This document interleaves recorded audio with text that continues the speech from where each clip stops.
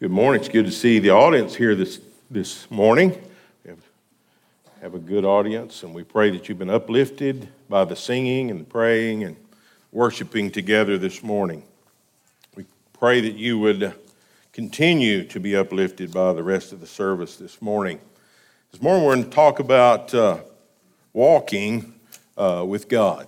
We're going to talk about, and I know sometimes we may hear this and go, well, you know, that's a pretty simple principle.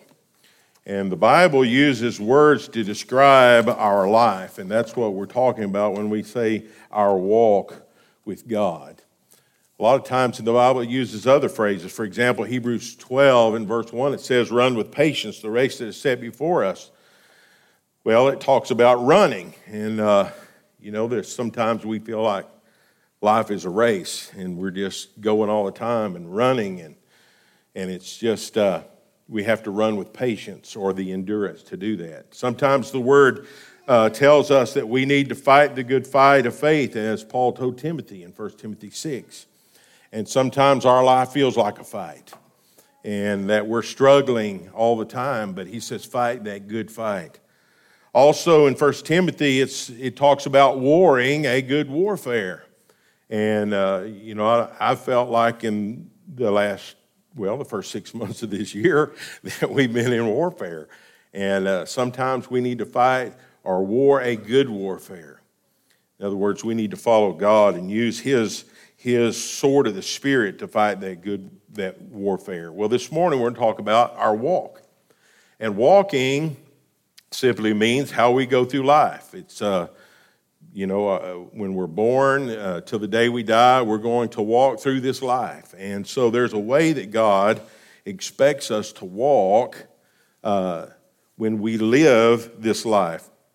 1 Thessalonians 4, verse 1, it says, furthermore, then we beseech you, brethren, exhort you by the Lord Jesus, that as you have received of us how you ought to walk and to please God, so you would abound more and more. And so here we're talking about the principle of how we ought to walk and to please God. So the way we live and the way we walk through this life has something to do with pleasing God. We need to walk and live according to the will of God. And he says this is how we ought to. Now that word is King James. I'm reading out of the King James. The word ought means that which is necessary. So this is not just a good suggestion. It's what he's saying is you need to necessarily walk in a way that pleases God. And I know in our modern English we use the word ought as, well, this is what you ought to do, but it's a suggestion. Well, in the King James here, it's a necessity. It's necessary that you ought to do this. This is what God expects of you in walking and pleasing God. So let's talk about some ways that we can walk and please God. We need to walk with God, first of all. And that infers to us that there's a companionship that goes along with God. It infers walking with Him. Now then, in Genesis 5, verse 21, it says, and Enoch lived 65 years and begat Methuselah. And Enoch walked with God after he begat Methuselah 300 years and begat sons and daughters. And all the days of Enoch were 365 years, and Enoch walked with God, and he was not, for God took him. Now, when it talks about walking with God, it's talking about Enoch walked in a companionship with God. He walked following God's direction and obeying God and being pleasing to God. And his life, and it describes here as he walks with God, infers that he lived a life that was pleasing to God. In so much so that Enoch walked with God and he was not, for God took him. What that meant was God took him out of this world. He didn't see death as we might see in our at the end of our days, but God took him, changed him, and took him out of this world. Wow, it must be something to be able to walk with God in such a way that God's pleased with you, to take you out of this world and the turmoil in this world and to keep you from seeing death that way. He must have pleased God. He must have walked in a way that was pleasing to God. And I believe in Hebrews 11, verse 5, we see the answer to that. By faith, Enoch was translated. That's what we talk about, changed. He was translated out of the world. that he should not see death, and was not found, because God had translated him. For before his translation, he had this testimony that he pleased God.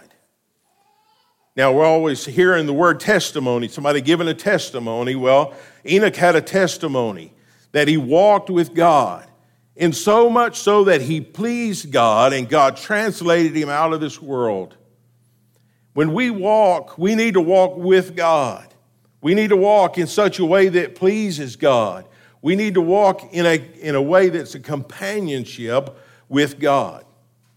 Now, the Bible talks in Amos chapter 3, can two walk together except they be agreed? This passage is brought up from time to time, but I want us to think about it a moment. We can't walk together unless we're agreed. Now then, you may not agree on everything that I believe. There may be some differences as we discuss things in this world, and maybe even scriptures that we discuss that we're not quite together on yet, but we can walk together if we're in agreement in that we're going to walk together. For example, if my wife and I decide to go walking for exercise, and we go out of the house and down to the end of the driveway, there's got to be a decision made at that point. Which way we're going. If I turn to the left and she turns to the right, we're not walking together. There's got to be some agreement that we walk in the same direction. Now, here's how we feel a lot of times in the world today when it comes to walking with God. God, I'm going to walk the way I want to, and I'm going down this road, and I expect you to be with me. That's our idea of walking with God. We're going to do what we want to do, and we expect God to be there. And I firmly believe that the religious world is taught in such a way that God will never leave you or forsake you, and we'll talk about that in a moment. And I believe that's why people hate God so much. It's because we live a life of sin, and we go out and do what we want to do, and when our life is a wreck, then we look up and say, God, where are you? Because somebody told us that God would be there. And God has never said that he would walk in those ways. We've got to come to an agreement with God. That is, if we're going to walk with God, we've got to go his direction. We can't go and do what we want to do and expect God to walk with us. God says, walk with me. So I've got to walk in the direction that God is going. I've got to find out what his will is and what his purpose is, and I've got to go that direction. If I want to walk with God, I've got to agree with God to go his way. So is there a point where God will not walk with us? And the answer is yes. In Leviticus 26, beginning in verse 21, God spoke to his people. And he said this, if you walk contrary to me and will not hearken unto me, I will bring 7 times more plagues upon you according to your sins. I will also send wild beasts among you, which shall rob you of your children and destroy your cattle and make you few in number, and your highways shall be desolate. And if you will not be reformed by me, by these things, but will walk contrary unto me, then will I also walk contrary unto you, and will punish you yet 7 times for your sins. And I will bring a sword upon you, and shall avenge the quarrel of my covenant. And when you are gathered together with within your cities, I will set pestilence among you, and you shall be delivered unto the hands of the enemy.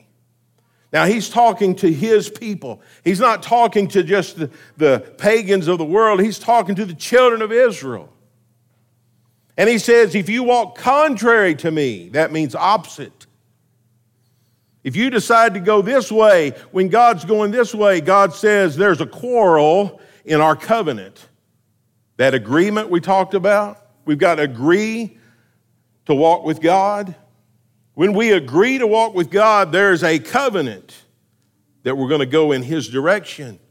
But if we walk contrary to that, there's a quarrel in the covenant. And he says there's going to be some things take place. There's going to be some punishment, some discipline. And he says, then I expect you to be reformed. That means repent. That means change. That means come back my direction. And he says, then if you won't do that, then there's going to be a final destruction. There is a point where God will not walk with us. If we choose to live a life in the world, God's not going to go down those directions, down those alleys. In chapter 13 of Hebrews, this passage of Scripture is often used. And it says, let your conversation be without covetousness, and be content with such things as you have, for he saith, I will never leave you nor forsake thee. And often we hear this verse read, and it's read, I will never leave you or forsake you. And that's all we hear. I will never leave you nor forsake you. And people build their life on the fact that God's going to be with them even when they walk down the dark alleys. And that's not what this verse teaches. Matter of fact, if you back up in the context of the Scripture, beginning in Hebrews chapter 12, verse 28, it says that our God is a consuming fire, that we need to worship him acceptably or serve him acceptably.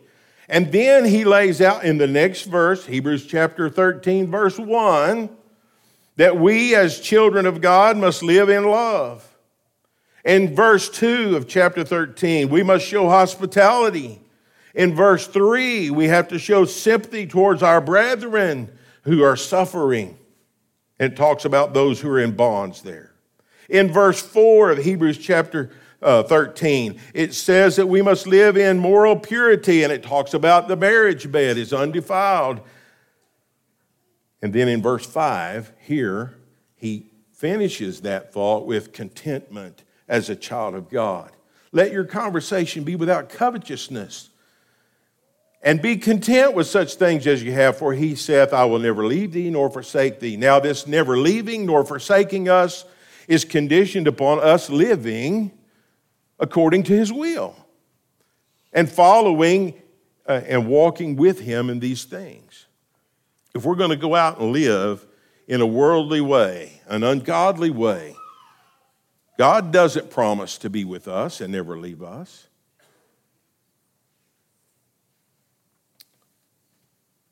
God wants us to walk with him. Now then, someone says, well, I'm not sure about that. Let's look in Luke chapter 15, verse 11, and you'll remember the story of the prodigal son. It says, and he said, a certain man had 2 sons. The younger of them said to his father, Father, give me the portion of goods that falleth to me. And he divided unto him his living. And not many days after, the younger son gathered all together and took his journey into a far country, and there wasted the substance with riotous living. And when he had spent all, there arose a mighty famine in the land, and he began to be in want. And he went and joined himself to a citizen of that country, and sent him into his fields to feed swine. And he would fain have filled his belly with the husk that the swine did eat, and no man gave unto him. And when he came to himself, he said, how many hired servants in my father's house have bread enough and to spare, and I perish with hunger. Now then, as this young man decided to take his living, or the portion of goods that his father gave him, the blessings from his father, and he goes out and lives in a riotous way. And by the way, the word riotous there means in an unsaved manner. In other words, he lived in a way that had no relevance with God at all. He lived in an ungodly way. And he squandered all that he had, and he found himself in this pig pen. The question I want to ask is, where is the father? The father's at the house. The father didn't walk down the pig pen. The father stayed at the house. In this story, the father represents God. The Father represents God in this story. God is not going to walk. If you choose to live in an ungodly way, he is not going to walk with you in those ways. He wants you to walk with him, and he's going the other direction. God doesn't walk in iniquity. He doesn't walk in sinful behavior. And this is why I say I believe people have been taught so out of context that God will never leave you nor forsake you, that when people live in an ungodly way and their life is in a wreck, they look up and say, God, where are you? And they begin to hate God because they've been told that God would never leave them. And now they can't find God. But they chose to live in an ungodly way. We ought to walk. It's necessary to walk with God. We have to walk in His direction. Number two, we need to walk after God. We need to walk after God. And when I say after God, I'm not talking about right behind Him. You know, we might sing a song about following His steps or talk about following the steps of Jesus, and we need to do that. But when I say after God, I'm not talking about behind Him. What I'm talking about when it says after God, it means to chase after God. It means to seek God, to have a desire that you're going to go after God, to aspire to attain Him is what the word is defined. In Deuteronomy chapter 13, verse 4, it says, you shall walk after the Lord your God and fear Him and keep His commandments and obey His voice, and you shall serve Him and cleave unto Him. And I think the word cleave there gives us an idea of what it's talking about. Cleaving to Him means desiring Him so much that you're going to hold on to Him, not to let Him go. And so when we talk about walking after God, it says, if someone left this audience in a rage and we said, go after them, that means chase after them or catch them so that we can fix the problem. And so when it talks about walking after God, it's talking about seeking God or going after God. And we need to live in such a way that our life is going after God or seeking Him. In Psalms 42 and verse 1, it says, as the hart panteth after the water brook, so panteth my soul after Thee, O God. My soul thirsteth for God, for the living God. When shall I come and appear before Him? And the idea of this walking after God or chasing after God is expressed in here in the desire that this animal had for water. Panteth after the water. It thirsted after water. It desired water. And when we are so thirsty, we'll seek out water. Just like this deer, this hart. And he goes on to say, my soul thirsteth for God. Do you feel that way about your God? That you thirst for Him? That you desire to seek Him? That you'll chase after Him? A lot of times we just take for granted that God is, and that we go on and do what we want to do. You know, like this morning, we may have thought, well, I've got to go to church. Instead of going, man, I can't wait to get there. I can't wait to worship God. I can't wait to sing songs of praise to Him. I can't wait to hear His word being taught so that I can grow. That's seeking God. A lot of times we put ourselves in the place of God. That we're the important ones, and that any leftover time, then we'll give it to God. If I have some spare time, I'll let Him have it. That's not seeking God. Seeking God is to put Him first, that He's in our thought, that He's in our minds. Psalms 27, verse 4, one thing have I desired of the Lord that I will seek after. And that's the thought of walking after God, seeking after Him. That means to look seriously. That I may dwell in the house of the Lord all the days of my life, to behold the beauty of the Lord and to inquire in His temple. For in the time of trouble He shall hide me in His pavilion. In the secret of His tabernacle shall He hide me. He shall set me upon a rock. You know, someone that lives in the world that has trouble in life is going to have a harder time with it. Those who seek after God are going to have an anchor for their soul. And it's not to say you won't have trouble in life, but you'll have an anchor to keep you steady when those troubles do happen. And troubles are going to happen. But where are you going to turn to when those troubles happen? if we're a child of God, if we're seeking God, then he's our rock. Then he'll keep us close to him. In the time of trouble, he will hide me in his pavilion. In the secret of his tabernacle shall he hide me. So we're going to have a place of safety when we go to those, when we face those times of trouble.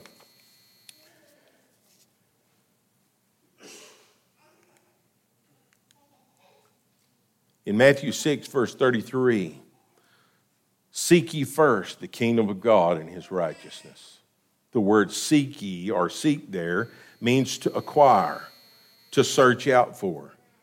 When I think about the word seek, I think when I was a kid, we'd lose something in the room, and we'd tell Mom, I can't find it. And she'd go, did you look for it? And I go, yeah, I looked for it. But, you'd open the door to the bedroom, and you'd just kind of look and couldn't see it. And she'd go, you have to hunt for it. That means I had to get under the bed or in the closet and dig out all, move the dirty clothes. And that's seeking. And if I wanted something so bad that it took me to seek it, that means I really wanted it. I would search for it all day. I'd hunt for it under every magazine. I would look under all the couches. That's seeking. And that's the attitude we need to have toward our God. That we want to seek God in everything. We want to seek his will. We want to be with him as a companion, walking with him, that he's the foremost in our desire. That's walking after God. Now then, number 3, we need to walk before God. We need to walk before God. We need to walk with God in his direction as a companion. We need to walk after God, seeking him. We need to walk before him. In Genesis 17, verse 1, Abram was 90 years old at 9, and the Lord appeared to Abram and said unto him, I am the Almighty God. Walk before me and be thou perfect. Walk before me and be thou perfect. The phrase here is defined as inspection. In other words, God wants you to come before him so that he can admire you, that he can inspect you. And it's much like a parent with a child. A mother tells their children, go get dressed. Go get dressed for church. In a few minutes, you'll hear mom say, are you ready? And the child will say, yeah, I'm ready. And mom will say, come here and let me look at you. Right? Make sure the buttons are straight, not misaligned, and the collar's not flipped up. And that's inspection. Mom says, come before me. Come before me and let me look. And God says, come before me. Walk before me so I can look at you and that you can be complete, that you can be made whole. That's what Mom's saying, right? So that you can be dressed right and properly. Even to the point when, there's a little dirt on the cheek, you know what Mom will do? She'll lick her thumb and get all that dirt off the cheeks. Okay, maybe a napkin. But we don't want our children going out in the world all mismatched and dressed and dirty, and we clean them up. And that's what God's saying. Come before me and be made perfect. Be thou perfect. The word perfect there means complete. It means to be made whole or entire, without blemish and complete. And God says, I want you to come before me so that I can make you complete. I want to look at you and see where your flaws are and help you and give you grace and build you up. I want to clean you up from your sins and make you whole. God says, come before me. Well, how can we do this? Colossians 2 in verse 10, we have to start by coming before God and being clean. Just like the mother who cleans the cheeks off her child, the dirt off the cheeks. You are complete in him.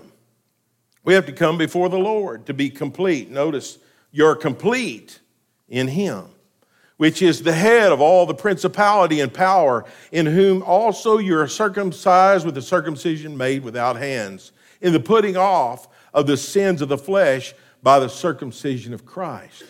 buried with him in baptism, wherein also you're risen with him through faith in the operation of God, who hath raised him from the dead, and you being dead in your sins and the uncircumcision of your flesh has he quickened together with him, having forgiven you all trespasses.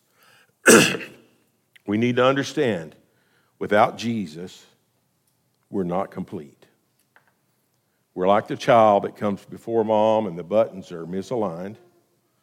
The collar's flipped up and the hair's got a cowlick standing up. We've got dirt on our face, and that's sin. And that's what we're like before God. And we need to come before him in Jesus Christ to be made complete, to be made whole. And God wants us to do that. God's not a God that says, okay, you're just dirty people, get away from me and never come toward me. God says, come to me and I'll make you clean. And he does that in Jesus. And notice he says that we're buried with him in baptism. A lot of people today teach that baptism is not necessary, that baptism is unimportant. It's just a sacrament of the church. And that you're saved in just having faith. Well, I believe you have to have faith. But I believe this is where your faith makes you complete. Notice, it says we're buried with him in baptism, wherein also you're risen with him through faith in the operation of God. Faith does save us, but it's our faith in the operation of God that saves us. When we submit to God and let him clean us, he makes us complete. Notice as it goes on, who hath raised him from the dead, and you being dead in your sins. Dead means separated from God by your sins, and the uncircumcision of your flesh has he quickened together with him, made you alive together with him. I go back to the prodigal son story, and notice, if you'll remember, the father said this when the son came back, this was my son who was dead. Who was dead, but now he's alive. What did the father mean by that? Did he mean that this person was so vile that he's just dead to me, I don't recognize him? No. What the father was saying, he's separated from me. That's what the prodigal son was. The prodigal son was separated from the father. And here, we were dead in our sins. What does that mean? It means we're separated from God. We don't have the blessings of the Father's house anymore. Or if we haven't obeyed him, we really hadn't experienced those blessings. And he says through this faith in the operation of God, then he quickens us together with him. He brings us back together, makes us alive with him. We were dead, but now we're alive. We're forgiven. Pardon me. We're forgiven. So we must obey the gospel. You must be buried with him in baptism in order to be complete in Christ. God says, walk before me and be made complete or perfect. And the second thing is, as a child of God, we've got to continue to walk with God in his ways. Notice in 2 Timothy 3, in verse 16, all Scripture is given by the inspiration of God, is profitable for doctrine, for reproof, for correction, for instruction in righteousness, that the man of God may be perfect, thoroughly furnished unto all good works. How can the Christian, the man of God, the person of God, how can we be perfect before God and remain that way? We've got to follow the Word of God. That's what the Scriptures are for. That we may be perfect, because it gives us all that we need. It gives us doctrine. It gives us reproof. It tells us when we're wrong. It shows us how to fix the problem. And it shows us how to stay on the track and serve God and walk with him. And this is how we can be perfect or complete, thoroughly furnished unto all good works. And so God, through his wisdom, God, through his mercy and grace, has made a way that we can come before him and we can be made perfect. All our flaws can be fixed. All our sins can be washed away. And then once we're in Christ Jesus, we can stay perfect or complete. Not that we won't ever make a mistake, but we'll be thoroughly furnished unto all good works. We have his complete will before our eyes, and we can walk in those ways. So we can walk with God. We can walk after God. We can chase him. Not only can we ought to do that. That ought to be our attitude.